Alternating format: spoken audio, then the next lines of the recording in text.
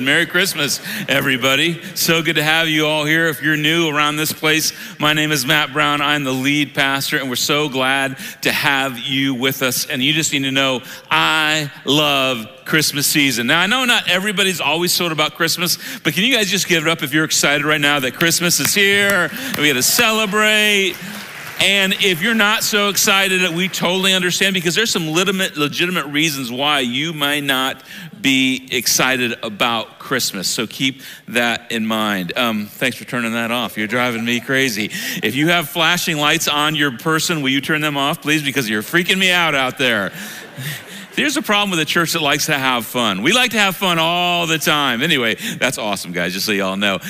So we know that for some of you, Christmas is not the easiest time of the world, but we hope that this morning brings you just a little bit of joy in the middle of all that. And I love Christmas. I love everything about Christmas. I love the fact that, we cook cookies, we set up stockings, the kids are around, family around. I love all that. But you know this, sometimes not everything goes perfect with Christmas. Last year, I told you if you were around, my daughter and I, Megan, made a big deal about the fact that we went to a real tree. After years of a fake plastic tree, we went real, and all the real tree people in the room went, heck yeah, you're doing it right, because some of you believe in that. Here's the deal. This year we went back to the fake tree because I forgot to go get a new one. And here's the thing. If you wait too long, then you can't get in. And so we also know, so not everything always goes right with Christmas. You may have walked in here and wondering, why is it so extra smoky in the room this morning? Did you all notice that? Because our smoke machine went into overdrive, the fire alarm has been set, so it's a wild morning. But in the middle of all that, we love Christmas. Now, here's what you need to know. Some of you may be thinking about Christmas and you're super excited. Some of you may think about Christmas and you think, oh, there's some things that are just bumming me out about Christmas, but there's people in our world that they just don't like Christmas at all. In fact, you might say they hate the whole idea of Christmas. And a couple years ago, some billboards went up across our country. And here were the billboards that went up. Now, promise me you're not going to get mad at anybody when I read this to you. But these billboards said, it's a myth. This season, celebrate reason. Let me read that to you again. Imagine coming out of the Lincoln Tunnel in New York and you see this billboard on the left side of the road. It's a myth. This season, celebrate reason. As if, the Christmas story, there's not reason to it. Now, here's what's so interesting when it comes to these kinds of things. And this sign was obviously put up by the American Atheist Society for Reliable Thinking or something along the way. That way, what happens when that goes up in our world, or people make statements like this, Christians get so bent out of shape. And I just want to encourage you, if you're a Christian, you do not need to be bent out of shape about anything, because we can stand on what we believe even if people question it.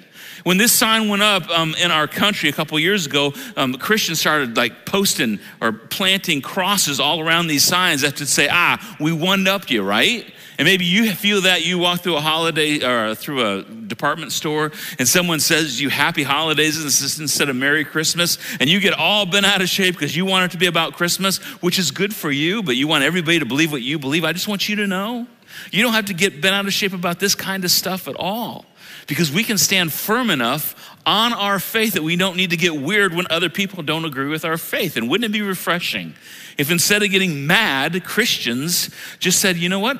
It's fair that you think that way, but we have a reason for why we believe, right? That's a big deal. Now, I want to say this is where we're going this morning. When it comes to a sign like this, now leave this up just for a minute, Scott. When it comes to a billboard, a sign like this, where somebody questions what we believe as Christians, and maybe you're here and you're not a Christian and you're like, I love that sign, that's fair. And you read this, can I ask you a question about thinking it's just a myth? Have you ever wondered if this is true? When someone says, hey, it's just a myth, have you ever wondered if it's true? Now, you wouldn't say that in church, and you wouldn't say that publicly, and you certainly probably wouldn't say it around Christmas time if you're a church person, because we're surrounded by little nativity scenes and plastic baby Jesus with pretty lights on him, right? And there's music everywhere, and it's the most wonderful time of the world, and we don't ask these kind of questions in church.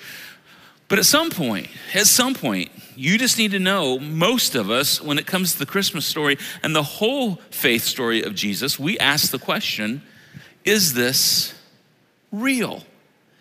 And for some of you, you've never heard this talked about in church.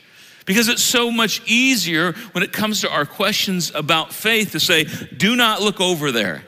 Don't look in that direction. Don't think about those things, because it's just easier just to believe and not know why you believe for faith's sake. And you need to know, if you have those questions, you're the best place in the world. And when it comes to the Christmas story, think about it. Wise men and angels showing up to women, stars aligning in the sky. I mean, maybe you've never really thought about it, but you should. And maybe you've thought the question, all right, in light of everything else, why is this particular story even in the Bible? Why do we even need it? Why do we even need to talk about a virgin giving birth to a baby? And what do you do with that? And for some Christians, this would be the answer to that. And I know some of you are already a little uneasy because we're even talking about this in church, but these are real questions we run into in our faith. And some people would say, when it comes to the story of Christmas in the scriptures, they would say the story of Jesus' birth is important because it gives credibility to everything else he taught.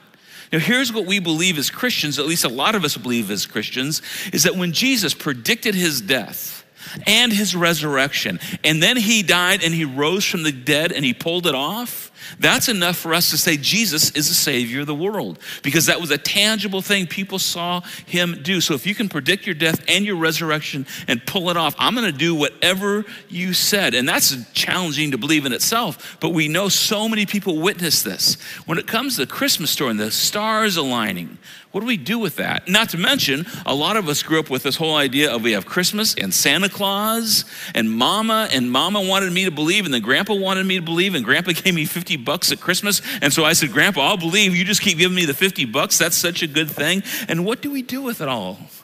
And for those of you that are new to this idea of the scriptures, which that's always someone in our place is, I want to introduce you to a man named Luke. And Luke was a physician in the first century.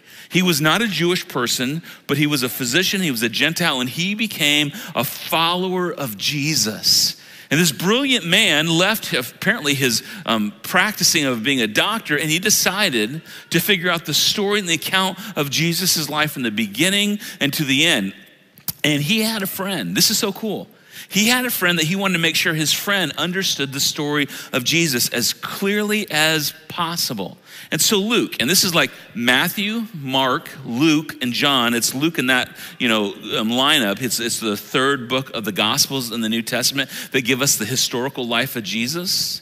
Luke says this. He says, many, like a lot of us, have undertaken to draw up an account of the things that have been fulfilled among us. There's lots of people, not just me, not just Matthew, not just Mark and John, but many people decide to sit down and figure out the orderly account of Jesus' life. And what you need to know is when Luke writes this, it's like 15 or 20 years after the resurrection. And the church is small and it's growing, but it's still small. And he's looking around, he sees all these people, including his friend, that they don't understand the clear picture and story of Jesus. They've just heard fragments of it. And Luke wants people to know. And so Luke would say, yeah, I'm one of many, because Matthew wrote it, and Mark wrote it, John wrote it. Oh, and Fred wrote an account, and Paul wrote an account, and Mary and Susie, they all wrote accounts. Now here's what you need to know. We have 4 accounts that have been saved through history, antiquity, and they've been verified. And here's what's such a cool thing, if you're a history buff, we have more documentation about the life of Jesus than any other ancient figure in history, because it's reliable. And so Luke goes on to say, just as they were handed down to us, the story of Jesus, by those who from the first were, I love this word, eyewitnesses and servants of the word. Luke says, listen, I didn't get this third hand.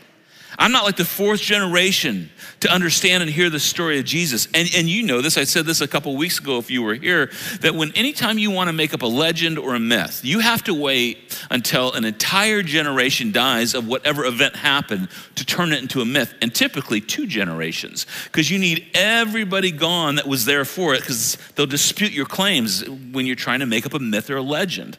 And Luke would say, I have talked to eyewitnesses, people that were actually there. This is not 300 years later, it's 15 years later. And Luke knew all the players. Luke knew Paul. Luke knew John, who took care of Mary's mama when she was old because Jesus asked him to. And there's a really good chance, and wouldn't this be a privilege, Luke knew Mary. And he was able to sit down probably, and say, Mary, tell me everything. Tell me what happened through the entire life of Jesus. And these were eyewitnesses. This morning I was just messing around, looking a few things up. And I wanted to see how many people were left that fought in World War II. How many veterans we have left from World War II. And if I saw the right number, I was surprised. There's still a couple 100,000 veterans left from World War II. But you know this, most of them in their 90s or their hundreds, and they will not be around very much longer. And that's why so many people have said, we need to document the story of World War II, the Great War, before these men and women are gone. And Luke had a chance to talk to people before they were gone. And Mary and John, they saw it all. And he says, in light of the eyewitnesses, with this in mind, since I myself have, I love this, carefully investigated everything from the beginning, like I have dug in, I've talked to the witnesses, I wanted to know where it started because I saw where it ended. I too, he says, next slide, decided to write an orderly account for you, most excellent Theophilus. Now we got to pause here, and every time I read this part of this story, I got to pause, because this may be the greatest name in all of history. Is that not awesome? If someone in our church names your next son or daughter, for that matter, Theophilus, you are rocking it. Not to mention he gives credit to Bill and Ted's Excellent Adventure, if you remember that show, that movie from the 80s. He says, I wrote this out so you would know. It's in order. I didn't miss too many details, although there were so many details I couldn't get them all fitted in. I did my best to put it in order so you would know, and you would know with facts and certainty. In fact, he says this, so Theophilus, he writes to his friend, that you may know the certainty of the things you have been taught. Can I ask you a question? If you're a Christian, do you feel like you have certainty in your faith and what you believe? And if you're not a Christian and you're investigating it, do you believe that there's at least the possibility of having some certainty around your faith in God? You just need to know Luke, who would watch his friends die for their faith, who would be shipwrecked and brokenhearted and lose so many things and watch despair in the light of the hope of his Savior, believe that there was certainty around Jesus. And I know the struggle with this because I've never had to suffer for my faith like the people in the first century church did. So I don't even know what that looks like. And I've had doubts along the way and I've had questions. But Luke would say, in light of all I've seen, and there were some hard things I've seen, you need to know their certainty. And I wanted to write it down so you would know first-hand account. And I know part of the story Luke may say is hard to believe, and the angel showed up. It's hard to believe because you weren't there, but certainty and faith in Jesus is possible. And the reason we can be certain is that the foundation of Christianity, what we celebrate here, what we base our lives on in this place, is something that happened in history.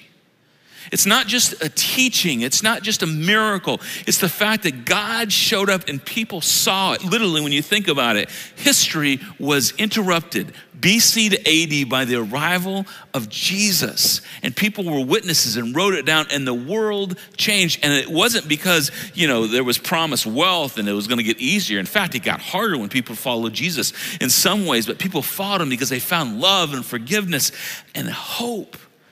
Miracles were great, but that's not why people decided to follow Jesus and give their lives to him. Something happened. He showed up, and then he gave his life on a cross, and then he rose from the grave, and Luke investigated it all. And I just think when Luke's sitting down to write this is just how I see it. I think he thought, I dare not mess this up.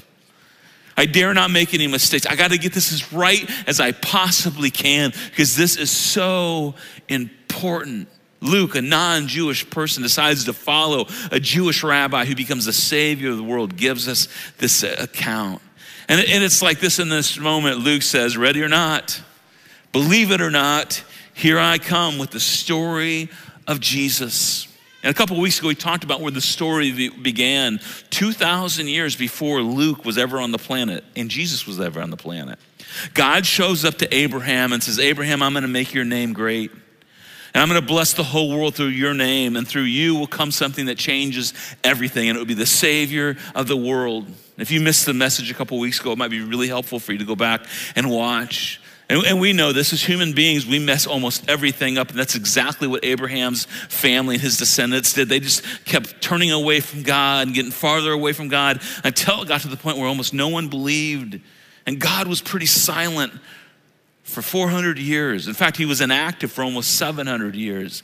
And when so few people had any faith left, Luke remembers from the stories of what he wrote down from Mary and other people, but probably this one was Mary. When God was so silent, Luke tells us in the 6th month of Elizabeth's pregnancy, and we talked about this, that Elizabeth was Mary's relative, God sent an angel, Gabriel. And we talked about this too, the fact that Gabriel stood in the presence of God, and somehow in God's economy, he stood in the presence of God, and then he stepped out of that place and he stood in Mary's living room.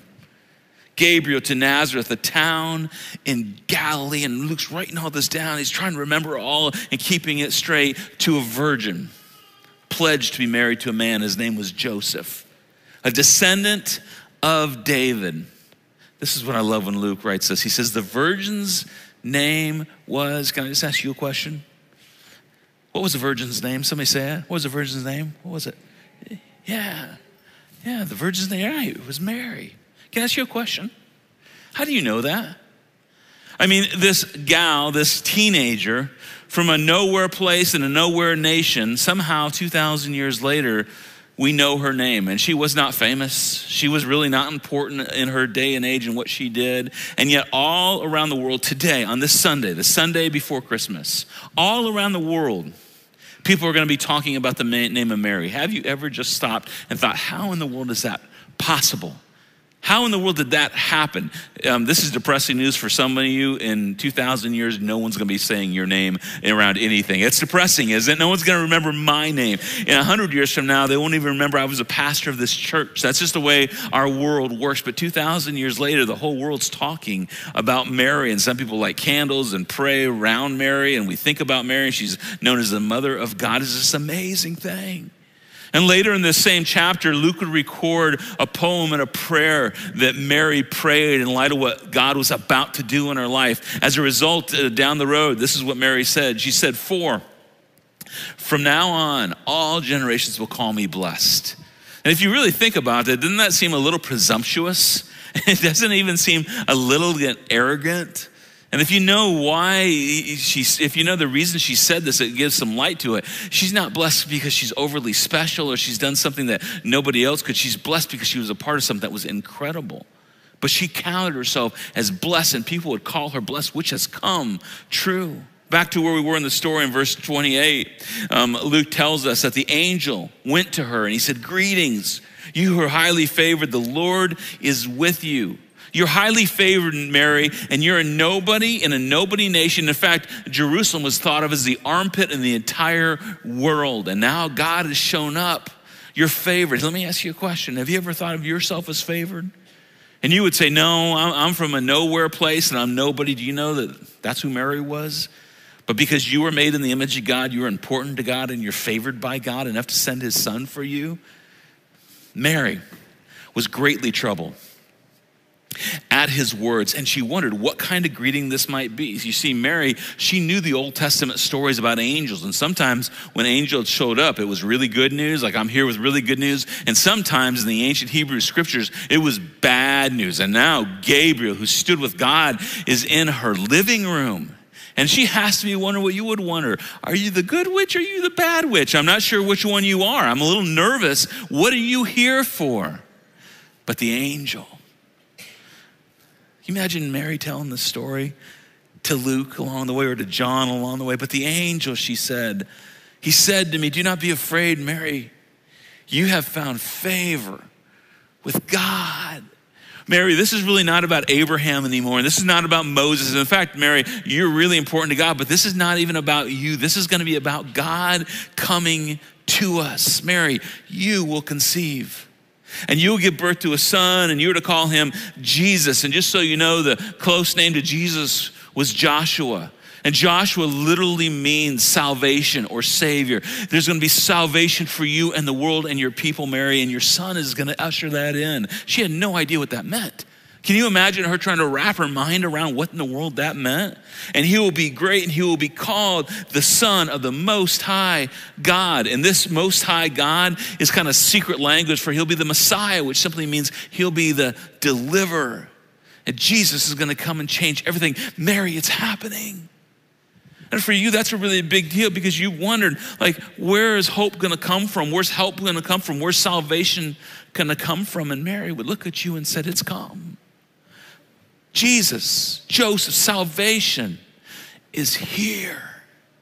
And the angel just leans in hard and he goes after it. He says, the Lord God will give him the throne of his father David, and he will reign over Jacob's descendants forever, and his kingdom will never end. She just leans in, and this is so interesting because it's like the angel's going too fast, and Mary can't keep up with all this, and her head is spinning, and there's things coming that she can't understand, and she's stuck, and she asks what every woman would ask in this situation, and she's like, how? How? Now, because we know this story, we know what is going to happen with this whole virgin birth thing. She's asking how. As a dad, I would be asking how. Wait a minute, Meg, my daughter, Meg. Wait, you're going to have a baby. And what? How did this happen? Well, she just asked how. And she probably assumed when she heard this the first time that the angel meant she would marry Joseph, who she was pledged to. And then they would conceive a baby. And that baby would be Jesus, but that is not how the story was going to go. She had an idea how this would happen, and he sets her on a correct path, which had to be overwhelming. How will this be, she asked, since I am a virgin? And the angel answered, the Holy Spirit will come on you, and the power of the Most High, and I know this is kind of hard to wrap your mind around, will overshadow you. So the Holy One to be born will be called the Son of God. You need to know this about this story. This does not make this story more believable if you're a Jewish person 2,000 years ago, where the Christian faith kind of originated from, because Jewish people despise the fact that pagan religions would believe that gods and human beings would intermarry and intermix and have relationships. They despised that thought. So when this thought is introduced that somehow God is going to make Mary pregnant, it would not help anyone believe. It would make them be unbelieving, if you will. Keep the slide on here for a second, Scott. When the angel says that the power of the Most High will overshadow you, it's the very same language that we're told in the Old Testament, that when God's presence would hover over the temple, it would be filled with his glory. And it's this super delicate language that there's not like a relationship intimately and physically between Mary and God. It's just God is going to do something that nobody else can and bring a Savior into this world. So which we might say, all right, Luke, back up. This is confusing. It's not helpful to us necessarily, and it's really not helpful to the Jewish people in the first century, and it kind of is a little weird, and it's hard to understand. Why would you even put this in here if it's not helpful, especially if you're a skeptic and you may be in the room or online, which is fine, especially if you're just trying to stir up a movement or a myth or a legend. And Luke would look at you and he said, well, here's why I put it in there, because I talked to Mary, or John, or Paul, or Peter, and everyone else, and I talked to them. The reason I put it in there is because this is what happened. And I should have left it out because it would make it more believable, and then some pastor 2,000 years later would not have to give the explanation for all this, but it happened, so I had to put it in because I wanted people to know an orderly account of what happened in God's world and when God came to our world. And then Mary's response was overwhelming. But first, let me tell you what the angel's response was. He says, listen, Mary, in light of all this, next slide, no word from God will ever fail. Mary, you just need to know this is hard to believe. It's going to be a challenge for you, by the way. When you're really pregnant, you got to get on a donkey and go to Bethlehem, and your baby's going to be born in a manger. It's probably good she didn't know all that ahead of time. She might have, who knows what she might have done. But no word of God can ever fail. In other words, Mary, you need to know God can be trusted. You need to know God can be trusted. Your faith is not in vain. No word from God will ever fail. And this is a really big deal for some of us. Set aside all the songs and all the candles and all the sweet things of Christmas. You may feel like if you're a follower of Jesus, man, well, that's great, Matt, but right now, I don't even know where God is. I'm struggling. I'm hurting. I'm alone. My kids aren't doing what they should do. I've lost someone I've loved. Life's not working out in my career. Whatever your thing is, maybe you're a college freshman and you're back on break and you didn't think college could be any worse than it was. It was so awful in your experience. You don't know what to do next, but you've been trusting Jesus for a while. I just want you to know, and Mary would want you to know, that no word of God has ever failed. God can be trusted. Your faith is not in vain. You do not need to give up in this Christmas season. She gives us something to hold on to. And in this moment, through the trials she went through, and she had a whole bunch that followed this, it looked like a few times God had disappeared and then he would come through, and she would find over and over that God can be trusted. And I just wanted to encourage you, if you're struggling this Christmas season with your faith, hang in there. Don't give up. Because Mary believes this, and this is what she says. She says, I'm the Lord's servant. I'm in. I surrender. I'll do whatever the Lord tells me to do. Mary answered, may your word to me be fulfilled in me and with me and through me, any way I can participate. Then the angel left her. And I think this is just a powerful thought. God, I'm yours. And today's a great day for all of us to say that. God, I'm yours. Whatever you want to do in me, God, I'm surrendered. I've come to a place in my life where I'm not sure what else to do, and I'm yours. And some of you are at that place, you live that way, and you would nod your head and you would say, this is the best place to be. Some of you are trying to figure it out, and this is the first time for some of you you've thought about faith in a long time.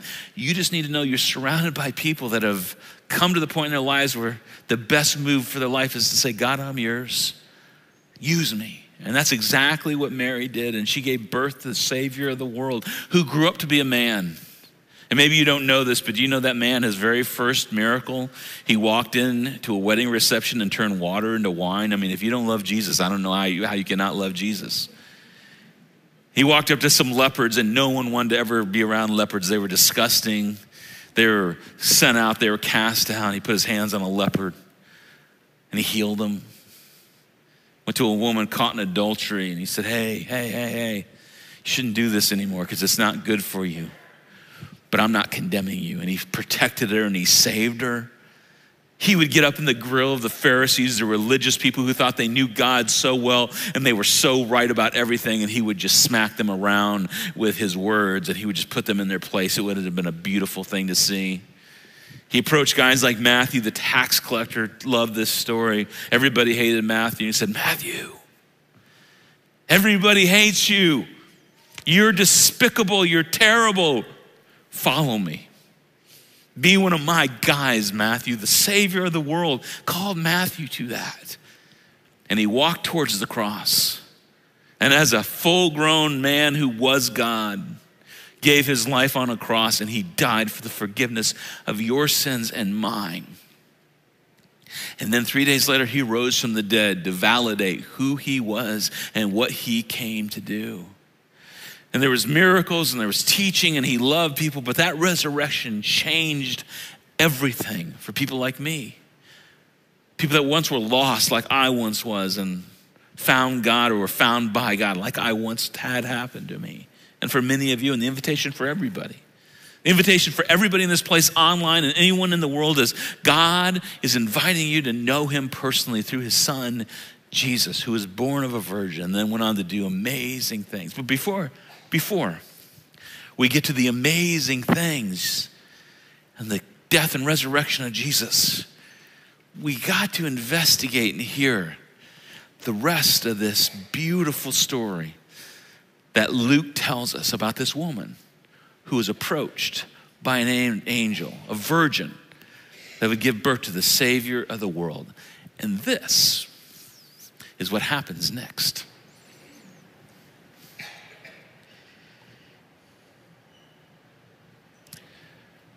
And it came to pass in those days that a decree went out from Caesar Augustus that all the world should be registered. This census first took place while Quirinius was governing Syria. So all went to be registered, everyone to his own city. And Joseph also went up from Galilee out of the city of Nazareth into Judea to the city of David, which is called Bethlehem, because he was of the house and lineage of David, to be registered with Mary, his betrothed wife, who was with child. So it was that while they were there, the days were completed for her to be delivered. And she brought forth her firstborn son and wrapped him in swaddling clothes and laid him in a manger, because there was no room for them in the inn. Now, there were in the same country shepherds living out in the fields, keeping watch over their flock by night.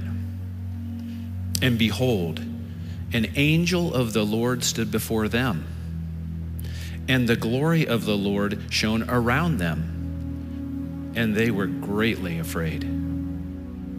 Then the angel said to them, "Do not be afraid, for I bring you good tidings of great joy, which will be to all people. For there is born to you this day in the city of David a Savior, who is Christ the Lord. And this will be the sign to you. You will find a babe wrapped in swaddling clothes, lying in a manger."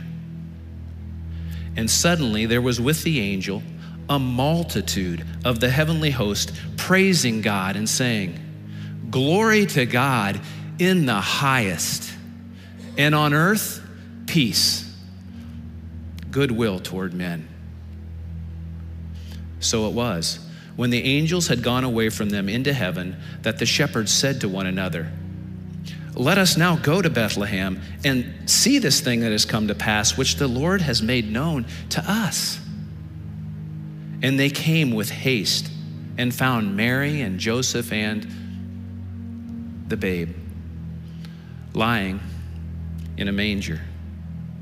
Now when they had seen him, they made widely known the saying which was told them concerning this child.